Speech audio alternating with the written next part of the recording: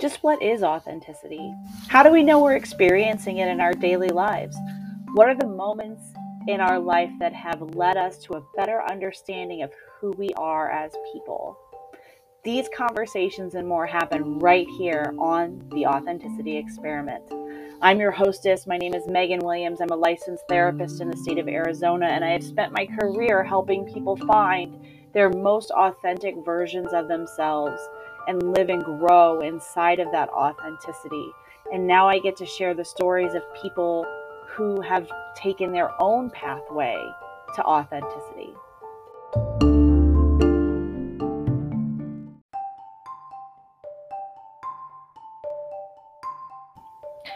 Just a general content warning. Most episodes of the Authenticity Experiment have themes that can be considered triggering for some. Please listen at your own pace and understand that when people tell their stories, it's part of their healing journey. And by listening to the stories of others, we can feel less alone. However, if there is content in this episode that you find triggering, please consult with your mental health professional or reach out to me and I can provide you with resources in order for you to start coping with the stress that you may be experiencing in your own life. Hey, everybody, welcome back to another conversation that we're having inside of the Authenticity Experiment. Today, I have a volunteer who I've only gotten to connect with through social media and having some of that parasocial relationship. But I have found that there are lots of people that I've been able to connect with online and see what they're doing, and they see what I'm doing. And even though we might not ever meet in person, we're able to have this kind of common shared agreement of how certain things work and the way that life goes. And I feel like using social media in the way that it was intended to be used and not in the way that it ends up being used a lot of the time. So when she said that she wanted to do this and she was excited to come and have this conversation, I was like, yes, please. So today I'm going to introduce you to Sarah, and I'm going to let Sarah introduce herself because everybody gets to define themselves the way they choose here. Hi, I am Sarah. I am a school counselor in Florida, and I have been doing that for 2 years. I was a teacher previously for 7 years. I was teaching music to all grade levels. I loved it very much, but what I really wanted to end up doing was working with kids more on an individual basis and in smaller capacities. Also, being a music teacher is very, very high pressure, especially when you're doing like band or choir, anything that's competitive. So yeah, it's quite a difficult profession as it is, and yeah, so I'm really glad I'm where I am in my profession. I am originally from Michigan. That's where I grew up, and I moved to Florida like 7 or 8 years ago for teaching. So I've been here ever since. And even though I know Florida has such a great reputation, I do have some strong feelings about it. That might surprise some people because I have lived here for, a little bit and do kind of consider myself a Florida person, whatever that means to anyone listening. So like I said, I grew up in Michigan. My parents are immigrants. My dad came from Lebanon. My mom came from Senegal. So I grew up in a very, very, very conservative, traditional Muslim family. And just really struggled to fit in. I was a very overly energetic and precocious child. So a lot of people teased and made fun of it, especially within the community, and especially the part of Michigan that I grew up is pretty notoriously conservative. So it was kind of difficult growing up as a woman like I am. I have discovered recently, I've taken several batteries and discovered that I am autistic. So I think that probably made quite an impact growing up. I really struggled with being overstimulated around people. I had a lot of panic attacks, and I was diagnosed pretty young with panic disorder. So that's kind of like my mental health journey in there too.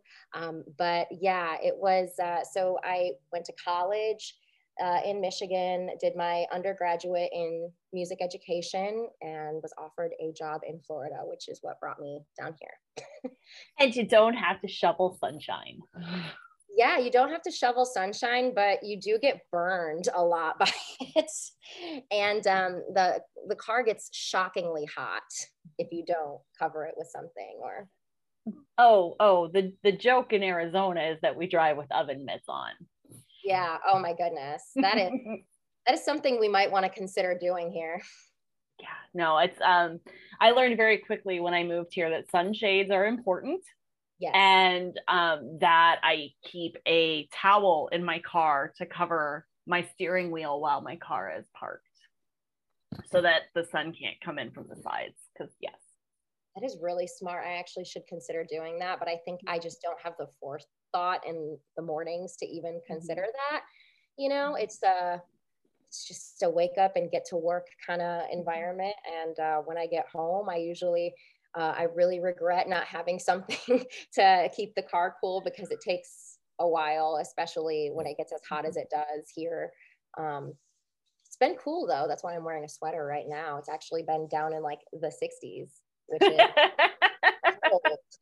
It is. No, it is, because I'm an Ohio transplant. So I moved from Ohio to Arizona. So like I get it. The change from the Great Lakes region to somewhere warm. It's as soon as it's 70 degrees outside, I got a hoodie on and I'm shaking. It's just a thing. What part of Ohio are you from? So I grew up outside of Toledo in a smaller community that wanted to be a big city, but never really was. Like they wanted to be a small town and a big city at the same time, and it just never meshed well. Okay. Yeah. Yeah, so I grew up about an hour away from Toledo in Dearborn. I know where Dearborn is. Oh yeah, so I'm sure you're familiar with like the culture. It's quite different than anywhere in the world. So it's definitely a special place. I enjoy visiting, and I just had my wedding there, so I definitely have a lot of family and friends that are still in the area, and I visit often, but I live and do my work in Southwest Florida. I love it. Absolutely love it. So like you have a lot of these different facets of identity, and I want to unpack a bunch of them, right? Because it's a lot, and it's stuff that I think is really interesting. But I'm going to start the way I always start. How do you define authenticity? How does that kind of work for you when you think of that concept? What comes into your head? So I think about not only what I am putting out to other people, but also what I am expecting of people. So not only do I try to put out not only the best version, but like the version, I guess, that will, I want to say attract the most people, but I guess just encourage more people to approach. Because as someone who is autistic, I have been known to be very blunt and very direct and very straightforward, which can be construed as rude, and I can understand completely why. So I think as masking, as well as kind of just, I think a little bit of growing up and being more social, is just having to kind of soften those edges when you're having conversations with people without losing the core of your identity, without, really losing who you are in all of it. I used to tell people that it was a Midwest thing, right? Like we're all very direct. Like you go from point A to point B, you don't go around the corner to like get there, because it's too flipping cold for half of the year to want to have to do that. But I also know that then like things like that we become kind of used to do then have us miss symptoms or pieces that, puzzle pieces that need to be put in place into a different spot, because it does become kind of normalized if everybody is doing it, right? And then I feel like people who grow up even on like New England and East Coast and New York, they definitely can get that missed, because they are even more abrupt and to the point, and that bluntness that comes out. So tell me a little bit about like being a first generation American and how that's kind of shaped how you see yourself, because you've kind of had to, most people report having to kind of bridge two different cultural expectations and not really knowing which one to go with. So what's kind of been your experience with all of that? So just like you mentioned, it really has been kind of trying to fit into both worlds and never really feeling like you're good enough for either one, or like white enough or Arab enough, Muslim enough. You know, it's really challenging, especially growing up in a country that is openly antagonistic towards your people, because you do want to protect your identity, but you also want to shape your culture to be something that is progressive and not harmful to other people. Mm-hmm. So that's kind of been where I have been stuck, I guess, is like, you know, there's the American Western way of thinking, and then there's like the very traditional conservative Muslim way of thinking. And kind of if you do one or the other too much, it's not good for anyone. So as someone who I guess has to kind of fit into both worlds, it becomes really challenging to juggle it all, because you don't know what to do, really, because no matter what, it's not going to be right. It's like you're having to almost like you're having to put on like a different identity depending on the person you're talking to. Like I notice how I talk with my family is much different than when I talk with other people or friends, or people outside of our culture. Mm-hmm. So it's like, you know, having to change the mask that you're going around with each time you change where you are. That's been really challenging. And then also because, again, I want to not just defend my people, but also educate others. It's challenging when a lot of times when I'm outside of the community, which is where I am right now, I'm not in a predominantly Muslim community. A lot of people, when they find out that I am Muslim, they kind of expect me to be the mouthpiece for every Muslim that ever existed. And Muslims are very different. Obviously, I don't wear a scarf. You know, I have a lot of friends who wore a scarf. I have a lot of friends who still wear a scarf. I have some that took it off. You know, there's a lot of change and a lot of choice and thought that goes into that decision. So I can't speak for every single Muslim person out there. They have a lot of different views, but I can tell you what I believe and I can tell you what I was taught. But that might not be everyone's experience. And sometimes it's hard because, again, I want to present like the best version of us, but it's almost like, why do we have to be the best version to be seen as equal? Mm-hmm. Because there's tons of really, I don't want to say average or even just like bad, but there are a lot of not so great Christian people or atheist people who I don't feel like necessarily have to like defend themselves as much and defend like their beliefs as much. Well, and they're not necessarily brought out as the token person like that some people only know, right? Yeah, because again, in this area specifically, I'm, you know, one of a few or not very many Muslims in the area.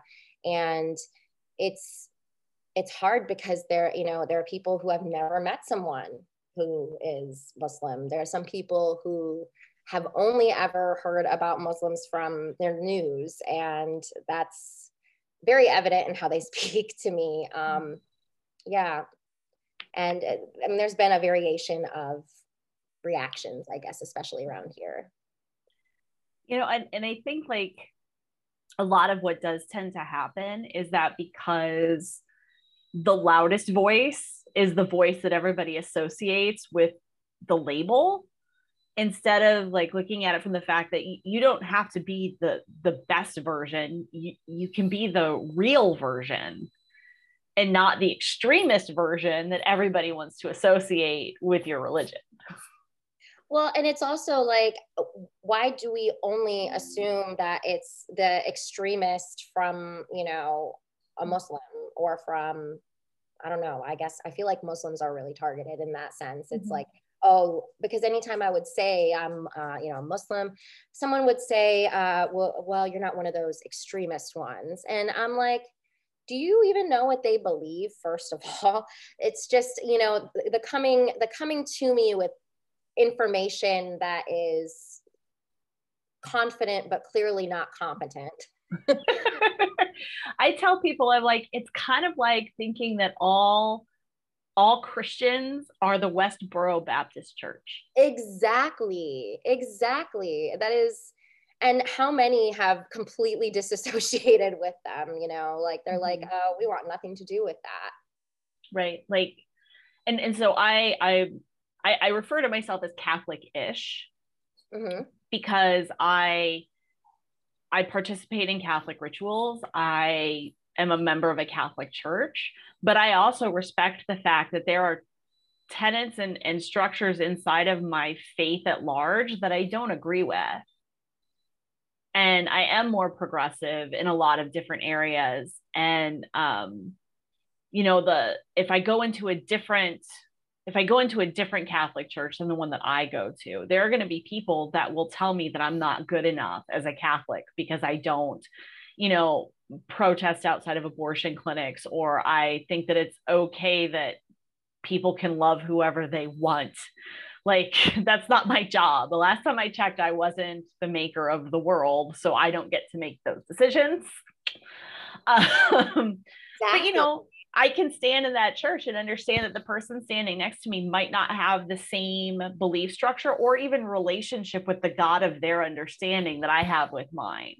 And I know that I'm accepted there. I've done the things that I'm supposed to do in order to be accepted there. And my spiritual guide, who is also somewhat progressive in his belief process, doesn't tell me that I'm wrong. He tells me to love people. Yeah, and that's a really beautiful thing. I have never discouraged people from finding religion that, gives them meaning and purpose. And I've met a lot of really great religious groups that do a lot of great activism that help people truly. But then there's also a lot of really harmful sides to it. And I do think that when you are part of a group, like I do think Muslims do, and they speak out about the extremist groups, but a lot of times their voices are not heard because they're not the ones that sell. And they're not the loudest. They're not the loudest. They're not the loudest, and a lot of times they are in situations where their voices are quite literally suppressed. So yeah, I think a lot of what people understand about Middle Eastern culture and Muslims in general, well, first of all, because the Middle East is very diverse as it is. There's a lot of Christians, there's Jews, there's a lot of religions and a lot of languages spoken in the Middle East. So it's kind of hard to lump all of the people there together. But just for ease, there's a lot of misinformation about Middle Eastern people and what their beliefs are. And it's challenging when you are just trying to be accepted as a person to go around hearing that people think they know everything about your religion that you spent your life growing up in. And that's the part that really is frustrating and I struggle with, because it's not only feels very insulting, like to my intelligence, because, not only have I done the homework and have literally been a part of this group and read the book that they are like always beating at you, right? Yeah. And I read all the books. I don't really like openly talk about this very much, but I went through a period in college where I actually like fully converted to Christianity. And I was like very into it. I went on a mission trip. I was a completely different person. This was like 2010. So I saw the light. I really saw the light when I worked at Disney World. That's a whole story in and of itself. But when I worked at Disney, that was really what opened my eyes to a lot of things, but I think to the reality of like church culture in general. Yeah, that was a really eye-opening experience. Well, and I think people don't understand that that's not a huge leap, because Islam, Judaism, and Christianity are all, you know, based in an Abrahamic faith foundation. Like, so people think that it's this massive, but it's not. It's, I mean, it's elite, but it's not like going from being, you know, super ultra Christian to being, you know, a Buddhist. Like, yeah, it isn't that far of a leap. And to be quite honest, it's not even that uncommon. There's a really famous activist professor. His name is Reza Aslan. I don't know if you've seen him on TV, or he sometimes goes on like talk shows, and he's brilliant. He's very smart, and he's like a Muslim professor. He teaches a lot about religious studies, and he went through a process of growing up Muslim, converting to Christianity, and then coming back to Islam. And that was my journey too. So I really identified with him when I read a lot of his books. He does a lot of really good work in religious studies if you really want to be familiar about the history of everything. I mean, he studied it, he has all the research, and his books are incredible. I really highly recommend him, or just listening to some of his talks with other people. But yeah, like I have done the research about Islam and Christianity, and when people come to me and they so confidently state something wrong, it's hard to be nice and correct them, but also like and maintain like a good relationship. So I think that's the hardest part, is like, especially when I'm meeting someone new, it's like, wow, we're already starting with that. You know what I mean? Right. When there's so many other interesting things about who I am as a person, like, let's talk about those things. I know, it's like, really? But it's just the things that people have said. I don't want to like give a sob story, but I've definitely had a lot of really, really ignorant things said to me whenever I tell someone I'm Muslim, or, someone will ask me, oh, where are you from? Or, like, I'll say, Michigan. Michigan. And they'll say, no, but where are you really from? Michigan, that's where I grew up. Michigan. From. Oh, so you want to know what my ethnicity is. Right.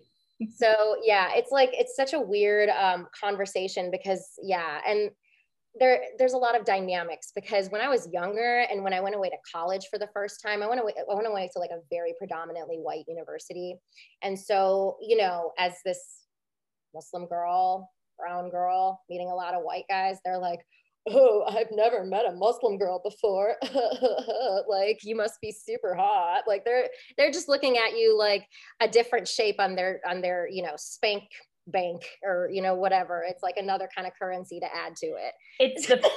But it's fetishizing, right? Yeah, I got a lot of that. The exotic, and I'm using air quotes for people that obviously can't see. Exotic. Yeah.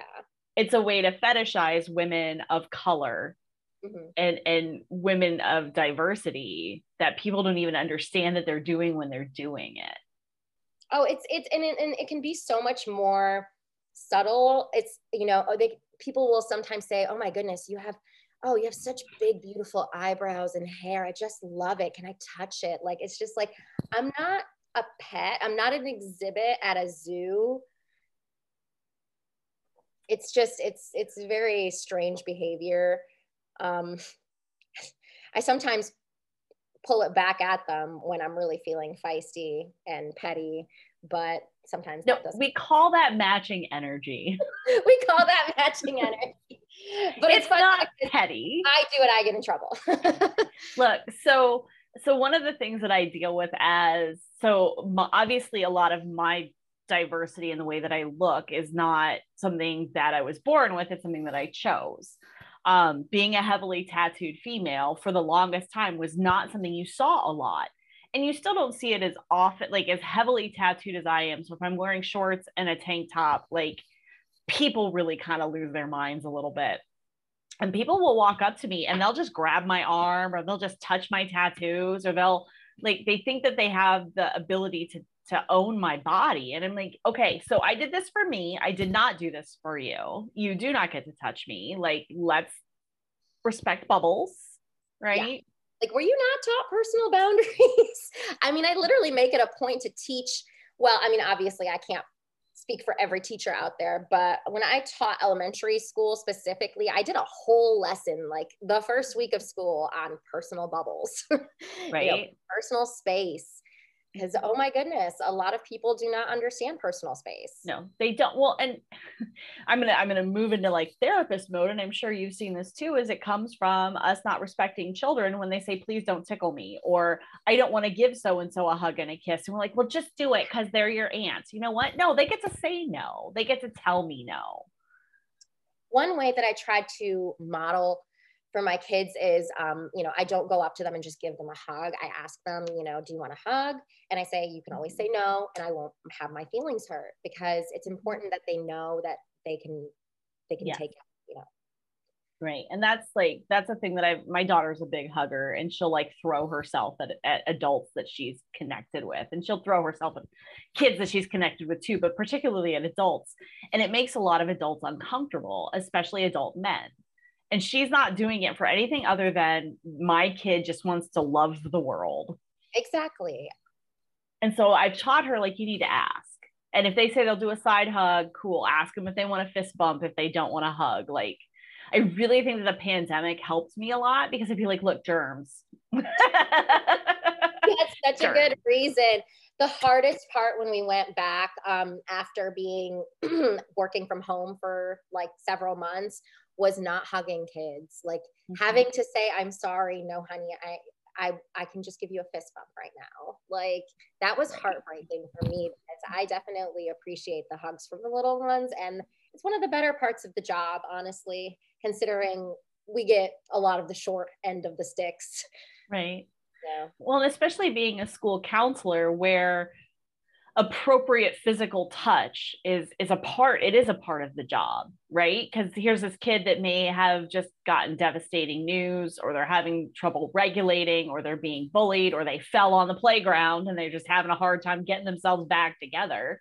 Like, they really do want hugs. Like, that's what a parent would typically do in that situation. But as a professional, if you're like, well, I'm sorry, I can't because germs.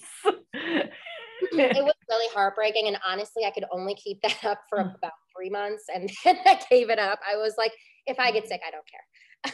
I mean, I know that's kind of rash to say, but like, I just could not hug the kids. I wear my mask for most of the time. And I still give kids hugs. What can I say? No, I faced the decision to go back to doing in-person sessions very quickly. Like, we had our shutdown in March, and then I was back to seeing clients in person by May. Oh, wow. Not all of them. I still respected people that just wanted to do video, and that was more than fine. But I recognized the fact that people were literally taking their own lives from being in isolation. Yeah. And not being able to sit in the energy of another human being. And because I was tested frequently, and we were definitely 6 feet apart in my office, like, I couldn't in good conscience not see clients in person. And if I ended up getting sick, I was going to get sick. And luckily, I made it 2.5 years, and I got COVID for the first time over the summer. Like, it was my birthday present. It was exciting. But we do face that very real moment of, this is who I am as a person. This is my authentic way to help. And if I have this way to help and you're telling me I'm not allowed to do that, I feel ineffective and kind of cut off at the knees. And in a time when especially kids were really struggling with lack of connection. Oh, yeah. And especially when we came back, they were, just absolutely needing all the love they could get. I'm very fortunate where I work that I have really supportive staff. I can't imagine being like at a school where people are like that nitpicky about like following the, all the procedures and the protocols, because even though we do follow them, like pretty well, we do honor the fact that they're human beings, that kids are human beings, and their parents are human beings. And, it's really challenging when you work within the school system, because at its core, it does not acknowledge the humanity of people. in its system because, for example, I mean, there's a lot of teachers who try to regulate how much their kids are using the bathroom or, taking breaks and things like that. And it's so inhumane and dehumanizing for a lot of kids. And especially if they're neurodivergent, they have not been diagnosed. I know for me, school was really, I wouldn't say easy, but it was really good for me because it was so much structure. And because I was such a perfectionist girl, I was able to mask all of those struggles that I had really easily in school. But I really struggled to mask them at home, actually. So, completely side note, but yeah. No, I think that that's important, right? That we acknowledge the fact that there are times when we regulate so much and we mask so much and we pretend so much that when we don't have to necessarily do that, sometimes it like the pendulum swings to the other extreme. Yeah. And I was I was a very emotional child, so I definitely had just a lot of emotional outbursts when I was at home specifically, and sometimes in public, but mostly at home. It's just when I see how kids sometimes are treated, and I as a teacher have done this too, where you just get so frustrated, the way that you talk with them becomes very not just impersonal, but dehumanizing. I read this really good book called School Talk by Micah Pollock, if you ever need something else to read. It's really Always. Yeah, I know, right? It's a really good book about the language that we use about children, the way that we talk to them, the way that we talk about them. And I have heard a lot of educators, and again, I don't mean this to disparage people because I think there's a lot of amazing educators out there, but there are a lot of adults in schools that talk very poorly about kids. They talk very poorly to kids. And I think that not only that contributes to the dehumanizing process of being in a school, it also makes it an unsafe environment for that child, which just then makes my job as a mental health professional in the school that much harder because I can only control so much, for the kid in their classroom. I can't control how their teacher reacts to a tick or, you know what I mean? Or to a kid like sucking their thumb. There are some teachers that are like, oh yeah, you can, I don't care. You can suck your thumb all day. I don't care how old you are. There are some teachers that are like, they're 8 years old. They should not be sucking their thumb anymore. And I will write them up for every time. And I think so I have mad respect for anybody that works with large groups of tiny humans. And I've said that on this show before. I have mad respect for it. I have one tiny terrorist that lives in my house and I love her with every piece of who I am. And I think I've conveyed that over and over again. Like I love my kid. She is a tiny terrorist. And she is a little dictator. We called her a little dictator from the beginning, but like she literally will go into a room and it will look like a bomb went off just cause, right? Because she's got to set up her stations. So she has all of her stations, kind of like they do in free play, right? They have the different stations. So she has different stations. And like there's books here and there's Barbies there and there's stuffies there. But like I could not even begin to manage that many tiny unregulated nervous systems at once. I have a hard enough time regulating a group of adults, right?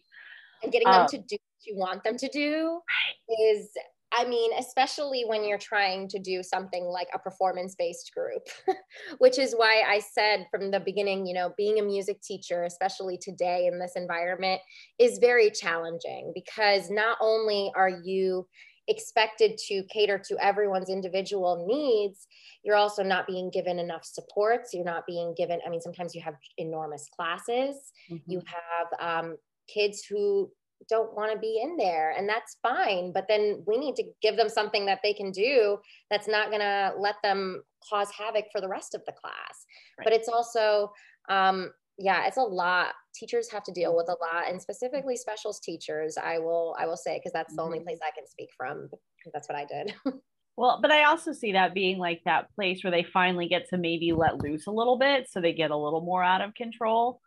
Um, but like I'm very open with my kid's teacher. Like I am not the parent that will ever tell you that you can't tell me if my kid is doing something wrong, because I respect the fact that my daughter has trouble regulating herself sometimes because she's 6.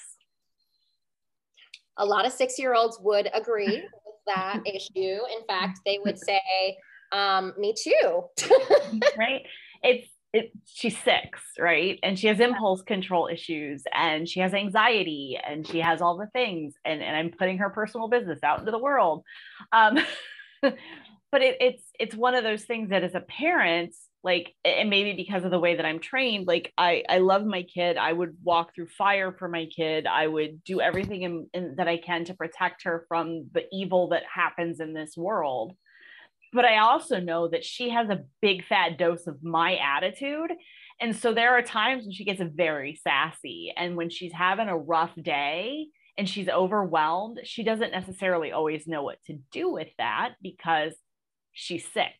And I think part of the issue is that we as adults have unrealistic expectations of Oh, children, right? oh, yeah, we do. We have such unrealistic expectations of children, especially tiny ones. And I mean, I've really seen how much more expectations of belittles, especially the really young grades. I mean, now they're doing like state testing in kindergarten.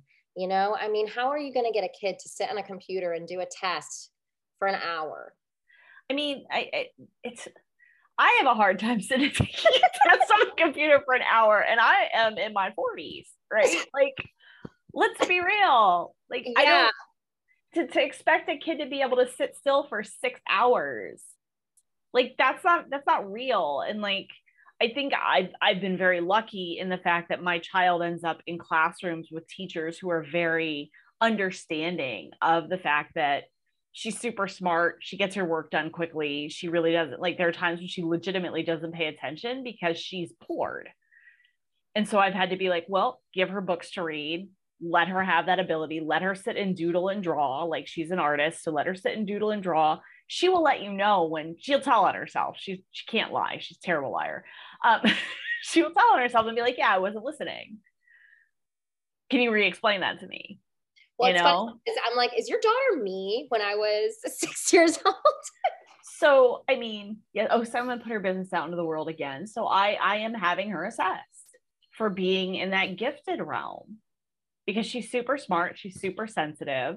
She has those perfectionistic tendencies. She gets anxious when she's out of her routine. She gets really anxious when it's something new. Social, like, she's an extrovert, like nobody's business, but like there's that awkwardness about how am I going to fit at first. But once she establishes friendships, she's fine, Yeah. right? But like when we know we have to switch dance classes, I am prepping her for like a month. Like, hey, at the end of the month, we're going to be going into this different class and it's going to be a different teacher and there's going to be different kids. Like, how do you feel about that? Are you ready? Are you pumped? It's going to be great. Right. And trying to work through that and still expecting that the day of we're going to have an anxiety attack. Well, and imagine now for parents who might not be as educated or might not understand neurodivergence as much, who then have a child who might be going through these issues, but they do not have access to good medical care, or Mm-hmm. you know what I mean? They don't have the voice for themselves to stick up for their child sometimes. Just, a lot of times people, when they are in such dire straits, they don't want to cause too much, they don't want to call too much attention to themselves.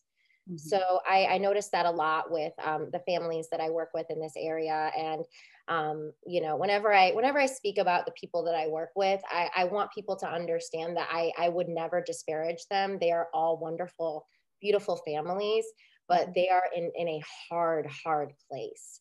A Mm-hmm. lot of the families that I work with are undocumented. And because of that, they are targeted for a lot of crime because people know that they're not going to go to the police. And so, I mean, I have kids that have come to school and told me, hey, I almost got abducted on my street while I was playing the other day, like, because, someone wanted to come and snatch me into their car in the middle of the day. you know? And it's very tough to not only have to contend with that, but also to get them services that they need. Mm-hmm. Right. You know, because how am I supposed to give them a referral to, you know, a local agency if they don't have insurance or identification or things like that? There are not a lot of resources that do those things without having that kind of information. Right. Which is why so much of the mental health work ends up getting done in schools. Which is where wonderful people like you step in and are like, yes, let me serve these kids. Let me, do what I can to at least give them a safe adult and somebody that they can talk to and know that like it stays with me. Yeah. And even with their parents, you know, I always try to honor their parents' dignity. I know a lot of times they are not treated with dignity by not only other adults, but, you know, just the system in general. Mm-hmm. And so I try to not only encourage them to do the best that they can, but also to advocate for their kids when they need the help that they need. Well, I think, having that unique perspective of being the child of immigrants, you especially are sensitive to a lot of those things and knowing that even though the legality piece could be different, it's still that idea of I know what this looks like and I know some of what your kids are dealing with and what you're dealing with because I've been around some of that. Yeah, and not only that, but dealing with just, you know, cultural differences and dealing with you know, making sure that the family feels safe approaching me and whoever I'm, you know, whoever is working with them. It's very challenging. Everything is so sensitive, and people don't really talk about like how many of those little details come up when you're getting someone help and trying to get family services. This country is really, I will avoid using such loaded language, but it's just definitely a tough place to live. And especially in Florida, where they spend the least amount per person on mental health in, I think, the entire country.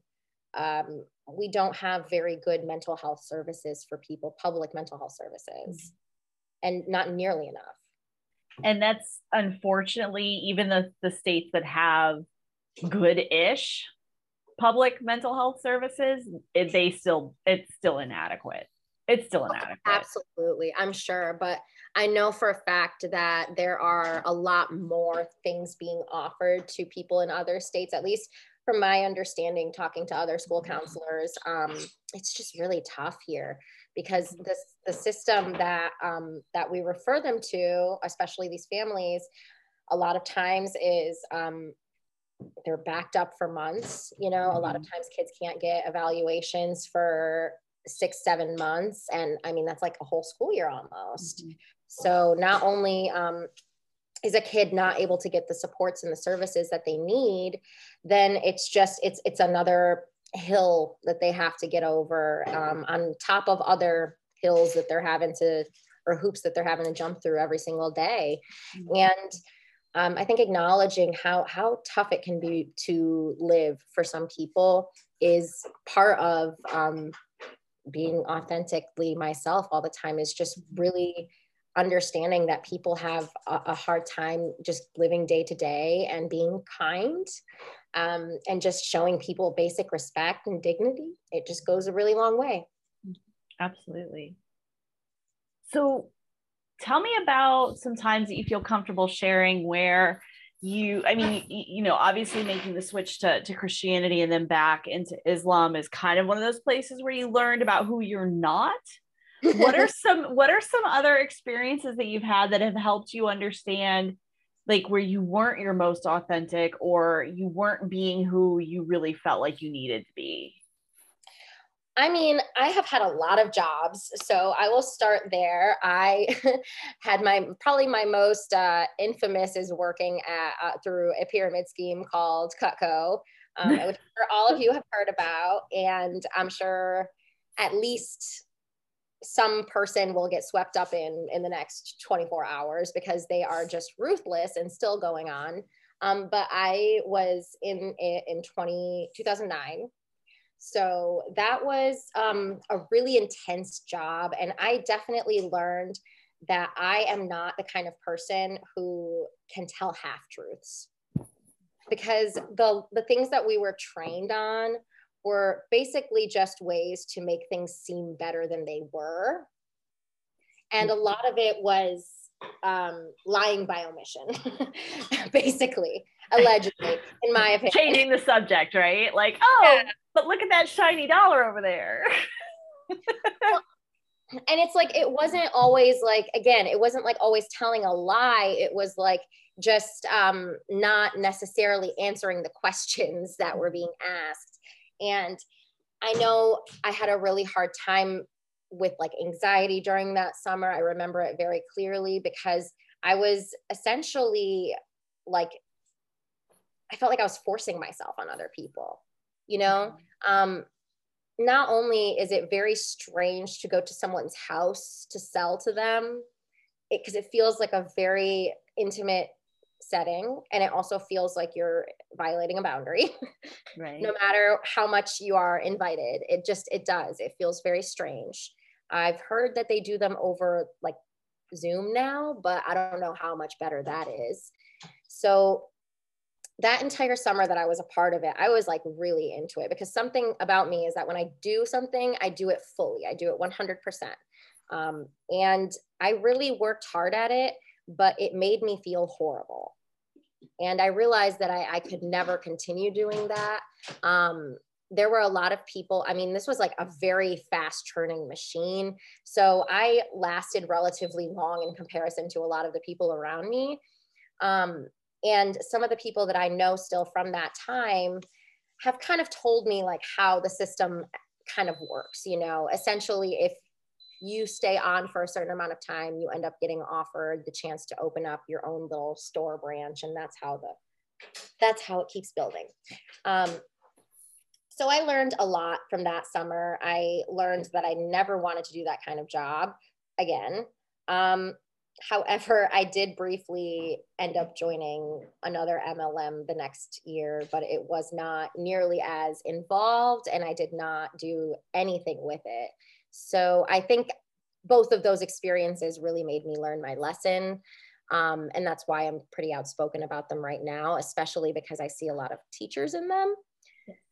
Yes. And I could go into that, but let me just kind of give a little bit more of, I guess, my resume, because that definitely had quite an impact. So in college, I worked in a computer lab. What else did I do? I was a color guard instructor for a high school, which I continued doing. I have done color guard instruction for many years. I just recently had to stop because of COVID. So it's something that I really love and am passionate about. But the one thing I will say is that you almost, especially with a lot of schools that are not as well funded, you almost kind of have to go into it being a martyr. And it's tough because you get very little pay and you have a lot of work. Mm-hmm. And it's just something that is really challenging to keep up with and maintain. And I'm sure any other color guard instructor probably feels the same way, because they can't make a living off of that just alone. Right. So you're doing it on top of everything else. So yeah, that's what I worked for Disney. I did the Disney College program, and that really opened my eyes, not just to like how big the machine of Disney is, just how much work cast members do, like really and truly what you are expected at that job, at any Disney job or any theme park job, is beyond anything you're expected to do at like Burger King, McDonald's, any other kind of service industry job. It is far beyond. You are expected to do so much more and give so much more of yourself. So what I saw was a lot of people working 70, 80 hours a week, unable to afford a place by themselves in Orlando, A lot of times some people were working at both like Disney and Universal and like doing like their hours like crazy between the both. And it was just, I mean, you can see the toll that it takes on those people. And then also seeing people living in motels, seeing people living out of their cars, and they are going and making magic for children. That really influenced me. I learned so much about, sounds kind of lame, workers' rights. You know what I mean? Like, I think that's where I really became more of like a leftist. That's where my ideology really changed, was seeing how the company treats people and what you're expected to give to it is so just imbalanced. And it just breaks my heart because I know a lot of people who still work there who love it. And I would never again want to disparage someone's work, but they are not treated well. They are expected to do a lot and they are paid very little and given very little protections. And so not only did I see that, I also, you know, the college program is this program where university students from all over can come and work there for like between 3 and 8 months, basically. And I mean, what they do is they pump out as many hours of you as they can during that time, to like fill in the gaps, basically, of like the full-time and the part-time workers, because they don't want to have to schedule the full and the part-time workers that many hours. So, I mean, what you're essentially having is the churning and burning of a bunch of college age kids into this machine. And then once they, you know, they leave, another group is ready and willing to come in to take their place. So I saw that. And then also, I saw that there were some mission groups that would actually come and like work at Disney. Like that was their mission trip, was working at Disney. And that was just kind of like the point where I really was confused about what they were doing. I was like, what do you think you're doing coming and work? Like, it was, I don't know. Once I thought about it, I was like, wow, these mission trips are really not for anyone but for the people going on them. That was kind of what opened my eyes to that. And I started looking more into like voluntourism and the harm of mission trips. And that's kind of what pulled me out of it. And I have a friend who I have remained very close to, who kind of went through a similar process with me, except he was raised Christian his entire life. And he kind of fell out of it at the same time that I did. And so we kind of deprogrammed with each other, and just talked a lot about the kinds of things we were taught and how they made us feel and how like gross it was. And again, just like how harmful those beliefs were looking back on them. So that's what contributed a lot to who I am now and how I see people. I definitely think that like when you work with other people and you see the way that they are able to live because of the work that they're doing, it makes you, well, at least it made me a lot more empathetic with the people around me as opposed to the bosses. Right. And I think too, like when you look at some of those bigger, like, for lack of a better term, the dream job companies, the name, the brand, you know, that take everything that you can from the people that work for you, all under the guise of convincing them that it's an amazing opportunity because it's Disney or Google or Intel or Microsoft, right? Instead of, you know, understanding that they've hyped it up to be the best place to work because you have this brand affinity based off of your own childhood nostalgia or your own belief structures, what have you. And at the same time, it's like you willingly engage in the abuse because the abuser has convinced you that it's a good thing. Exactly. It's a very, very, at least mild form of Stockholm syndrome, because it's hard for me to see like people spending all of their paycheck money going back to the parks, you know, buying merch, having all of these Disney themed things. And I'm like, it kills me because the company doesn't even pay you that well. And no, it makes you happy. And so I don't want to ever judge someone for what makes them happy. But it just makes me feel sad and icky to support a company like that now. And so I haven't really been going to Disney very much. I really like love Disney movies and, you know, for all their problems, I really do enjoy them overall. But it's after working there, I had a really different taste in my mouth for them. And I think, I don't know if other people felt the same way or if they didn't even think about it like that, but it was just a very eye-opening experience as someone who had never worked that kind of job before. And I think a lot of people who go to college or who go into like these high task jobs, I guess, like they don't really ever have those kinds of jobs to begin with, like the kind of service industry jobs. What I think is interesting is that when we walk into these situations and we get to kind of see how the sausage is made, for lack of a better term, right? So it's the Midwest in me coming out, right? you get to see how the sausage is made. And for those people that don't know what I'm talking about, if you ever watch the start to finish of how sausage is made, it's one of the most disgusting processes on the planet. And it really makes you not want to eat it anymore. Hence the expression.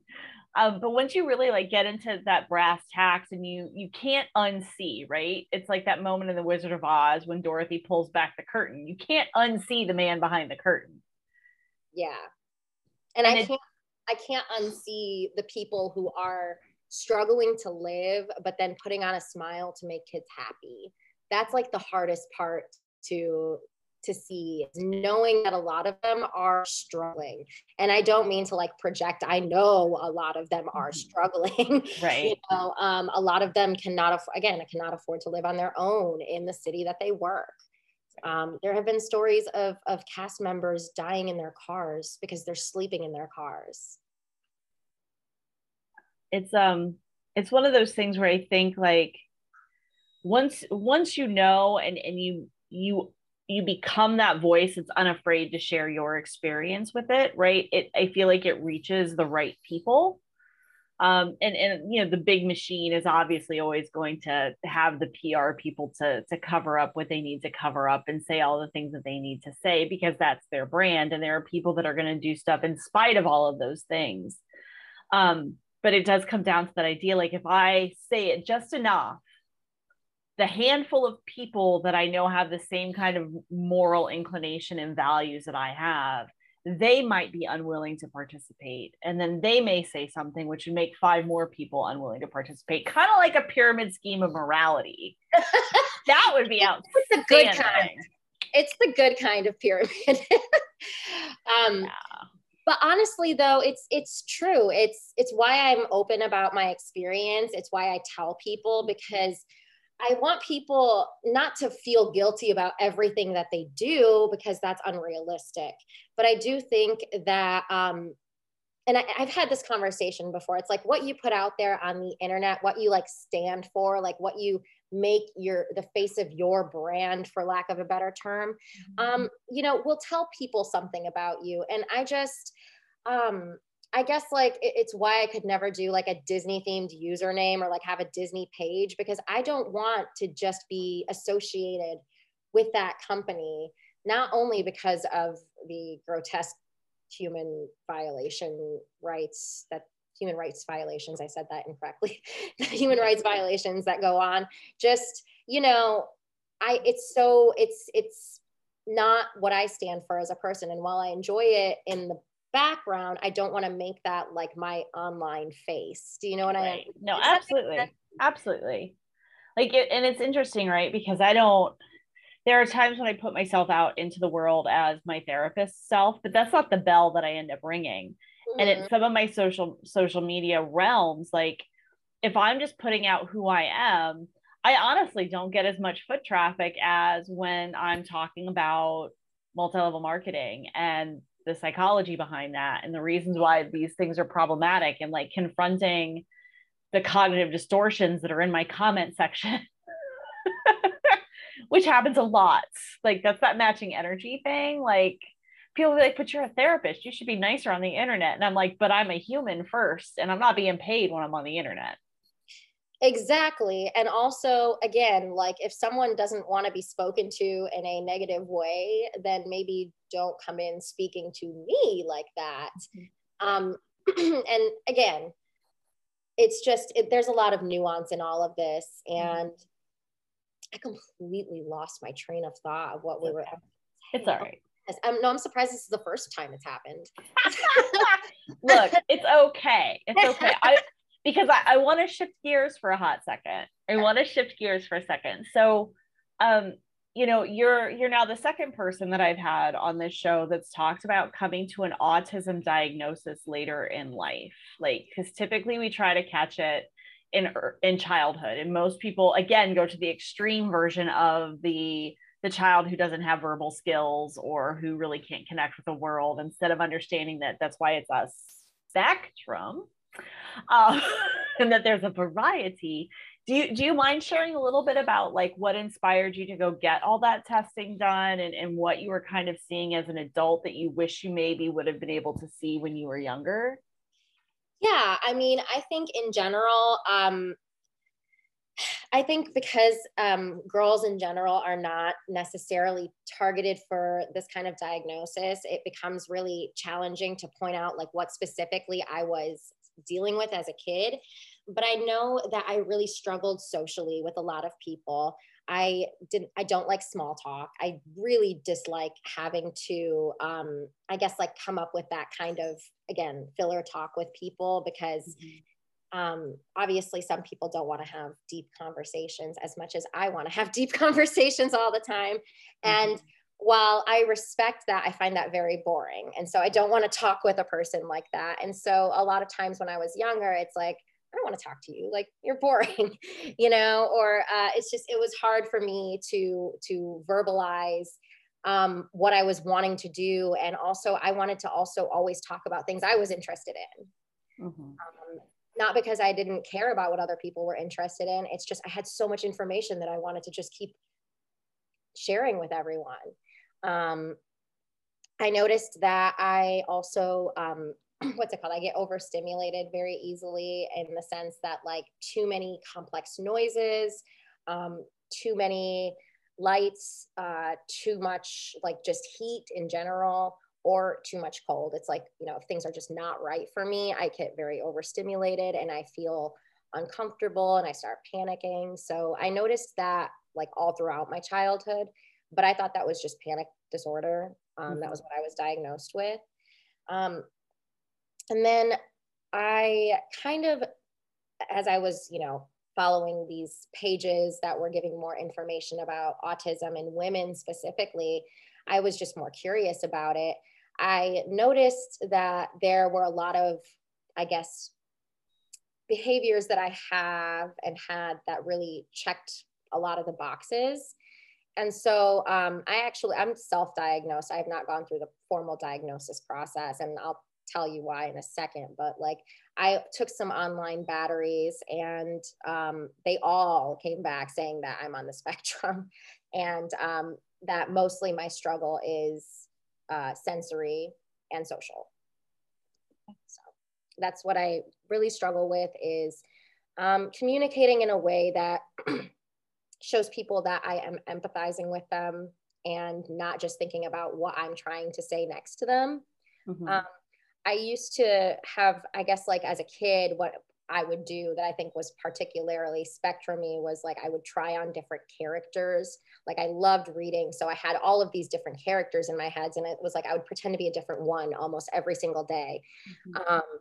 And so it was like, I was never really trying to be myself. I was always trying to put on a character that I thought would be liked by everyone else. So that's something that, like, in hindsight, probably was a big sign, but also at that time, I'm not sure if many people were thinking about that as like autism in a girl. So I've always been pretty smart, you know, not to like toot my own horn. Oh, you get braggadocious here. We do that. Yeah, but I find that I would rather people come to their conclusion that I'm an intelligent person just from listening to me talk and not me saying I am a smart person. It's not like the I'm a good person dance. Yeah. And if after the last 45 hour-ish minutes that we've been doing this, if people haven't like garnered that about who you are, then like they haven't been paying attention. Which is fair. Some people listen to a podcast but don't listen, like actually listen. I've discovered this because I'm not one of those people who doesn't listen to what I'm listening to. I listen. I am very, very, very in tune with every word, which is why it's kind of hard sometimes in this world, in this space, in our anti-MLM space, when someone says, I didn't say that, I'm like, I remember you saying this. I remember it. Right. So, that's definitely, it can make relationships hard with people. Because not everyone remembers details like that. And again, this is not like, I'm not trying to like pat myself on the back, like, oh, I have such good memory, I remember all these things. Like, it's not fun to always remember every single detail. And people are like, you're weird. Like, no, I'm autistic. Right? Like, it's fine. It's just one of my superpowers. Like, I have a compartmentalization superpower. Like, I'm able to take in somebody's information, put it in a pretty little box, shove it in the back of my brain, and not access it again until that person is sitting in front of me. That's a really good skill to have. I am trying to get better at that. Unfortunately, it all just swims around in there. And I am good at like maybe putting them into bigger boxes, but not smaller boxes. They're all kind of like, separated into, I guess, like colors and whites. Yeah, it's my therapist's super skill. So it's something that I fine-tuned over the last 17 years of working with thousands of clients. Like, you got to compartmentalize it. Because if I carried every single piece of information that I had from every single person I'd ever worked with, I can't do that. But if they sit right in front of me and I see their face or I see their picture, a lot of their stuff, just even after a decade, will come flooding back to me and I will remember. Yeah. And it's great that when you can do that, I think, especially when you have like little kids, it's hard because as a school counselor, the structure that I have is not the same, obviously, as like a typical counselor where you have like, your hourly, like, you have your schedule. A lot of times my schedule is not planned out like until the day of. And it's because a lot of times there are things that are happening on the fly, or I'm needed somewhere, or there's a crisis and I have to be available for those things. So a lot of times I feel like I can't even compartmentalize it because it's just all coming at me in so many different directions that I can barely store it. I get that. So I have one last question. It's my final question, my final answer question. Tell me 2 things that you love about who you are today. Oh my gosh, what a thought-provoking question that is. I love that I am unapologetically myself, that and this might be also kind of silly, but I also really love that I am the kind of person who enjoys food. I love food. And part of my mental health journey that we didn't really get a chance to talk about was I did deal with an eating disorder for a portion of my life. And now I can proudly say that I am like over it because I enjoy food. I enjoy eating and I don't fear my body changing. So that is something I think that is not only great, but I hope more people can gain that from me if at all possible. One more. I asked for 2. You gave me 1. Oh my gosh. Wait, I thought that was all 2. Okay. No. Okay. Give me another one. I love that I have so many different special interests. Yes. And they are so different from each other. That's the best way. Exactly. Exactly. I tell people, I'm like, yes, we could totally talk about, the different species of big cats, but we can also talk about serial killers, and that'll be good too. They just kind of look at you like, wait, what? No, for real, let's do this. Right. Right. Like for me also, I mean, I love video games. And when people find that out, they're like, I would never think that about you. I'm like, listen, I just got a tattoo, like love it. very fresh. So yeah, it's definitely I have a wide range of things that I love, that I know a lot about, and that I'm always willing to add on a new one. Thank you so much for being willing to do this and to have this conversation and to like be vulnerable about who you are and the things that you're passionate about, and let the world, well, the people that listen to this podcast anyway, have a little bit of a glimpse into who you are. And I'm so glad that I got this opportunity to get to know you a little bit better and to have some one-on-one time, because I connect better with people when I'm actually able to have a conversation. It's just one of the things for me. If people want to find you and connect with you, where can they do that? They can follow me at my Instagram, which is the Radical Ravenclaw, and my Twitter, which is Ravenclaw Thoughts, and Thoughts is spelled THOTS. I love that. I love it. It is a pun, and yes, I am in the process of trying to figure out a new username, because one of the things that I'm very passionate about is transphobia, and I do not support J.K. Rowling, and I'm trying to get the stain of her off of my image, but it's really hard for me to let that go. It was a special interest, and it was one of my childhood special interests, so I'm doing my best. And I will, I definitely 100% stand up for trans people all the time. When we know better, we do better. We do better.